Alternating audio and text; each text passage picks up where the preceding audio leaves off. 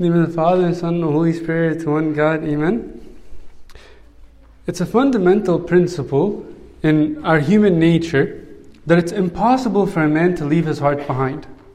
It's impossible for a man to leave his heart behind. Every man is bound to where his heart belongs. Right? Every man is bound to where his heart resides. And so, we have to ask ourselves, what is it that determines where our hearts belong?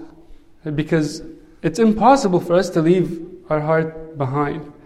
Like where our heart belongs is where our thoughts, our mind, our emotions, all our passions are ultimately bound.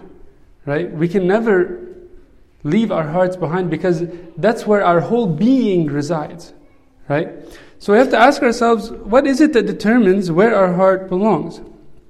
What we value, what we treasure, right, is where our hearts belong. And that's why Christ says, where your treasure is, there your heart will be also. Right? What you treasure, what you value, what you prioritize is where your heart belongs. And it is impossible for a man to leave his heart behind. That's just a fundamental principle of our human nature. Right? Where your heart belongs is where your whole being resides. Right? If you remember, whenever God wanted to take Lot and his family out of Sodom and Gomorrah, whenever his family was leaving, he made sure to tell them, don't look back. Right? Don't look back. So what happened with Lot's wife? She looked back. Why did she look back? Because her heart still belonged in Sodom and Gomorrah. Right? And we know what happens. She turned into a pillar of salt because she couldn't leave her heart behind. Right? What she valued, what she treasured was in Sodom and Gomorrah. Right? And so as soon as she walked away, her heart just kept tugging on her, pulling her back. Right? That's where her heart belonged. That's where her heart resided, in Sodom and Gomorrah. And that's why Christ says, he who puts his hand to the plow and looking back is not fit for the kingdom of God. Right? Because whenever you make an effort to pursue Christ, you have to prioritize that as your ultimate value, and your heart will follow what you value. Right? Where your treasure is, what you value, there your heart is also. Okay? Now, Christ didn't say this the other way around. He didn't say, where your heart is, there your treasure will be also. He said, where your treasure is, there your heart will be also. I think it can work either way, right? Where your heart is, there is also your treasure. But there's a reason why he said, where your treasure is, there your heart will be also. He didn't say, where your heart is, there your treasure will be also. Why? Because I think Christ wanted to give us an objective measure of where our heart belongs. Right? A lot of times we say like, yeah, my heart belongs here. Yeah, my heart belongs here. And we say, well, because I really feel this way, right? Or this is what I care about. Right? But all of that is subjective. Your feelings, your emotions, what you like, your interests, that's subjective. That fluctuates. Under different circumstances, you might feel different ways. Right? But where your treasure is, that's an objective reality. What you value, what you prioritize, that's objective. Right? So you want to determine where your heart belongs. Don't think subjectively, think objectively. Think about where your treasure resides, where your values reside, what you prioritize, what you think about, right? What you spend time doing, right? Your passions, your interests, all of your thoughts that circulate in your mind, think about that, and that will give you an objective indication of what you value and what you treasure. And what you value, what you treasure, is where your heart ultimately resides. Okay? That is just a fundamental principle. And we would be fooling ourselves to say, my heart's not really into this, but deep down inside, I really value it and I really treasure it. Right? So where your treasure is, there your heart will be also. A lot of us value different things in life. Right? Some good, some bad, some in between. And some things can be good and bad at the same time. Right? Think about your job, for example. It's something that you value. That's not necessarily good or bad. It can be good if it is invested to glorify God and to build a family and to build the church. But if it consumes you, that's bad, right? So think about all of the things that you value. Think about your bank account. Think about your hobbies and your interests. Think about your own image, not necessarily the physical things, but the metaphysical things, right? The things that are not the obvious values that people talk about, like money and clothes and cars and houses. Not just that, but think about the other values in your life, like your reputation, like your own opinion and your perspective, like your image, like your appearance. Those are all things we value, right? And they can be good, right? Those are things that can potentially lead us to God whenever we invest in them the right way, right?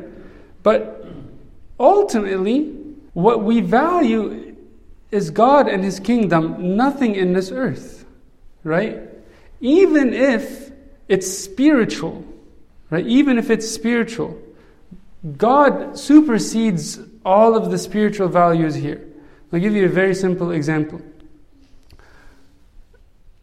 The monks who lived in the desert early in the monastic life would always get attacked by thieves. Right? One time, a monk came back to his cell after a service, and he saw a thief robbing his cell.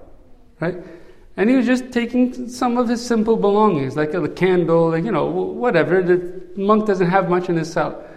But as he came in, the thief saw him and just ran off with the few things that he stole.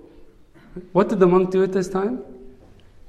He realized that the thief didn't take everything, so he grabbed one of his books and he ran after him. He said, he forgot this. Even though this is spiritual books, your Bible, whatever it may be. But to him, God is not bound by any physical possession here, even if it's spiritual, right?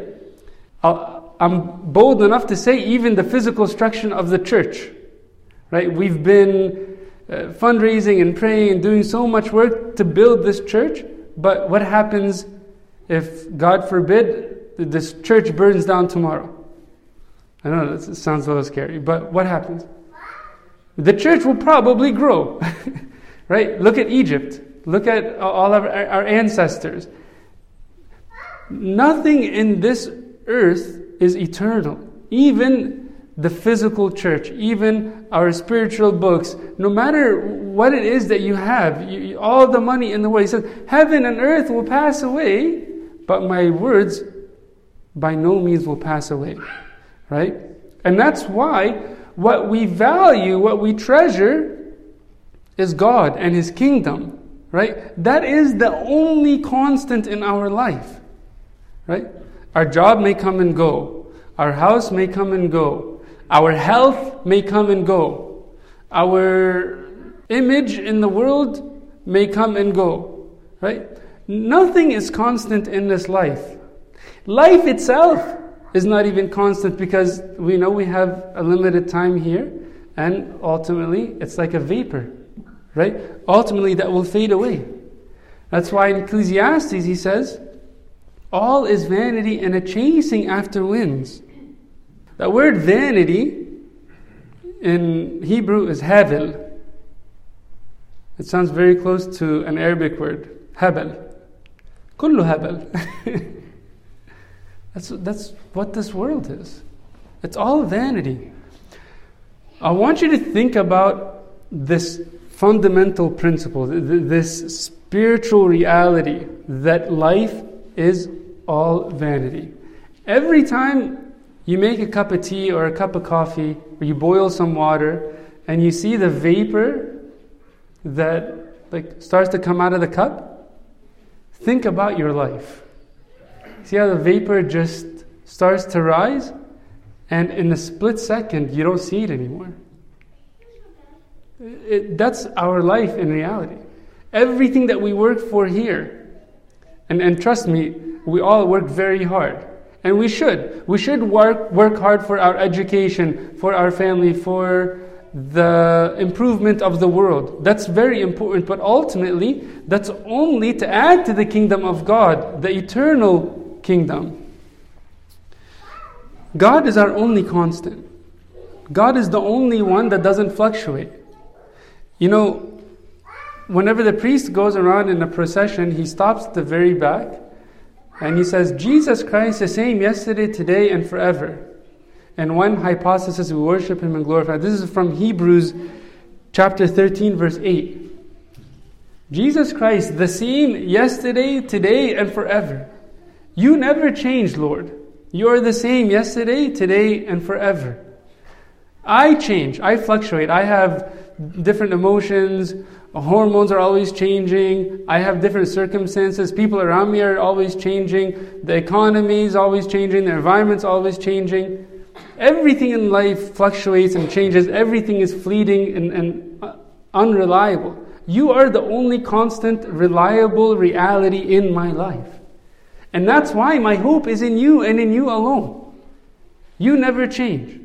I may be unfaithful, you're always faithful. I may break my promise, you will never break your promise. You can't deny yourself. Right? That's what the scripture says. God is true. He can't deny Himself. And that's why my hope is in Him and in Him alone. Right? That's why what I value is Christ. What I value is God and His kingdom. Right? That's where my treasure lies. That's where I want to ultimately invest. Right? And if I invest in that, then I know that's where my heart resides. Right? If I want to really measure where my heart belongs, I have to look at my investments. I have to look at where I'm storing treasures. Right? Where I am keeping all of my values and my priorities in life. In the liturgy, the priest says, lift up your hearts. Or in other cases, you'll see the priest may say, where are your hearts? What does the congregation respond saying? We have them with the Lord. Now, we always say this in a mechanical way, right? That's just a part of the liturgy. The priest says that, we say this, that's it, right? But we have to ask ourselves if we really pause to think about whether our hearts are really with the Lord. Right? Maybe they are, maybe they aren't. Only you can answer that question. Right? But what will tell you whether they're with the Lord or not is whether all of your values, all of your treasures are in heaven. Right? If what you value now is heaven and eternal life and salvation and your relationship with God, then you can say that's where my heart belongs. Right? But if I'm thinking about what I'm doing later, if I'm thinking about all of these issues and all of that and how much inflation is ruining our economy, I don't know, whatever it is that crosses people's minds, then I'll be fooling myself to respond to the priest and saying, we have them. Like, I'm just singing for no reason. Right? I'm just saying something with my lips, but deep down, that's not the reality. In the life of St. John the Short, there's a beautiful story, and I know I shared this with you before, when his disciple goes to ask him for the baskets that he would weave in order to give, to be sold and to get some bread or food for the monastery. Right? And so the disciple went, knocked on his door, he said, Abba, I'm here for the baskets. And so John comes, opens the door, and he says, yes, let me go get them. He goes inside, he was just praying, so he had to just kind of interrupt his prayer to look for the baskets. And meanwhile, the disciple is just standing at the door waiting. Like 5 minutes pass by, 10 minutes pass by, and he realizes that he hasn't come back. And then he knocks on the door again, and he says, Abba, the baskets. Oh, yes. His mind just drifted right back to the prayers where he was before the disciples came to interrupt him. And he's like, okay, let me go get the basket. So the second time he goes, the disciple waits another 5-10 minutes, and Abba John is nowhere to be found. And then so the third time he knocks and he says, Abba, I'm here. It's like, what can I get you? It's like, the basket. I told you 2 times already. He's like, listen, my son, clearly my mind just keeps drifting. Come inside and take whatever you need. Kind of just gave up. Why? Because his heart belonged somewhere else. His time was immersed in prayers and in the scriptures, right? That's what he valued. That was his treasure. For St. John, he was investing. He was storing treasures in heaven by investing in his relationship with Christ, right? And because of that, nothing could tear his heart away from prayer. Even a service like this, the disciple couldn't separate St. John from his prayer because that's where his heart resided. His heart belonged in his prayer corner, right? And it's a fundamental principle of human nature that we can never leave our heart behind. Just remember that. No matter how hard you try, you can never leave your heart behind. Where your heart belongs is where you are bound for life, right? And so think about where your heart belongs, because where your heart belongs is where you are bound. St. Augustine says, to fall in love with God is the greatest romance. To seek Him, the greatest adventure. To find Him, the greatest human achievement. One more time. To fall in love with God is the greatest romance. To seek Him, the greatest adventure. To find Him, the greatest human achievement. This is what our spiritual life is all about. To pursue this divine romance, right? To fall in love with God, right? To go on this adventure, to invest and invest and invest, to pour our heart into our relationship with God. To the extent that we feel like this is just a romance. It's not a chore. Like a lot of times we invest in our work, the money that we need to build in order to support our family, in a way of like doing chores, right? And that's fine. A lot of times we just need to do the work. But that's not the way the spiritual life works. The spiritual life is a sort of romantic investment. You know, whenever you're dating someone, right, and you just want to impress them, you're doing a lot of like sweet, cute little things, right? That's our relationship with God, right? It's not like this chore. It's not tedious. It's not a burden. There's nothing tedious about love, right? Even if it requires sacrifice, even if it's work, it's still pleasant. It's still joyful. We have to ask ourselves if God and His kingdom is what we value above all else. Is that where our heart resides? Remember, throughout these last couple of months, we've been praying and fundraising in order to purchase this new church.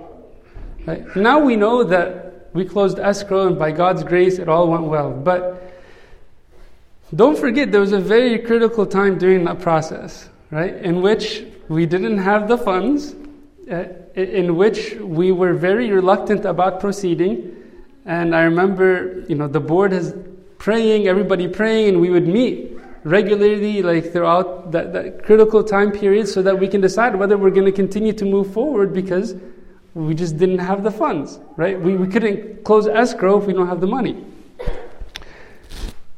By God's grace, through all of your prayers and everyone's contributions, a beautiful event happened. Right? And I'm reluctant to share this because it's a little personal to our church as a whole, but I think we can benefit from this.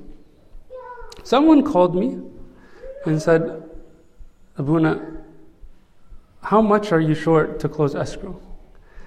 And I said, I don't know, about like $250,000, $300,000. And he said, don't worry about it. I'll cover it. So I was like, are you serious? He's like, yeah, don't worry about it.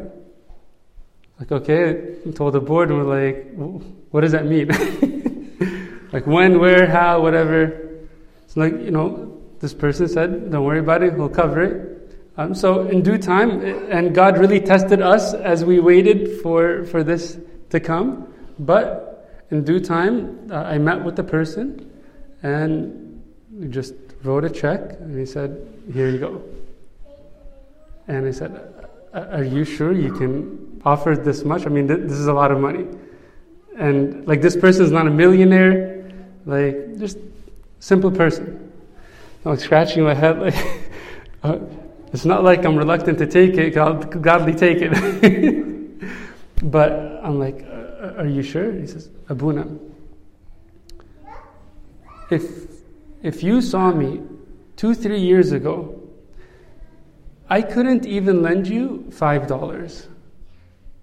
Like, what? Like, how are you giving me $250,000? He said, ever since then, I've been investing whatever God gives me. What He gives me, I give it right back, and then He just gives me more. So I give that back to Him, He gives me even more. And I give that back to Him, He gives me even more. So now this is what He's giving me, and I'm returning it back. It's His money. I was just blown away. So I walked away so convicted that, like, my mind was spinning, right? And of course, we see how God worked in that simple way, right? Of course, it was a very big offering, right? But I don't want you to walk away with this story thinking that this is what it means to invest in the kingdom of God. That's not what it's all about, right? Every offering is an investment. Every minute that we give to God in our prayers, in our readings, in our service, in just bearing with the insults and the tribulations that come our way. Right? Even about a couple of months ago, I received something that I will cherish forever. I have a quarter in my backpack, right? And this is probably more precious to me than that check that we received a few weeks ago. And this quarter was from a young child that came to me after we said we need to pray and fundraise and work on spreading the word so that we can purchase this church. So this child came to me and he said, Abuna, here, this is for the new church. And I told him, this is what God is going to use to build our church. And I can't wait to frame this quarter in the hallway somewhere, just as a token of what it means to invest in the church, in the service, to invest in the poor, to invest in the sick, to invest in our neighbors, even in our enemies, not just financially, but to give our time, to give our heart, to give our energy, to stand in prayer. Like today we prayed the liturgy of Saint Cyril and we prayed so many litanies, it takes another 10 minutes and a lot of times we're thinking wow, this is a lot. Right? But I want to sacrifice more, I want to give more, I want to pray more, I want to offer more, I want to invest more. Because that's where my heart belongs. It belongs in heaven. So I want to just keep pouring as much as possible and continue to invest as much as possible into that. May God give us the grace to invest, especially during this beautiful season, this season of fasting and prayer, to pour out every ounce of energy, our prayers, our offerings, that we may inherit the eternal treasure, the heavenly kingdom, and to God is to all glory forever. Amen.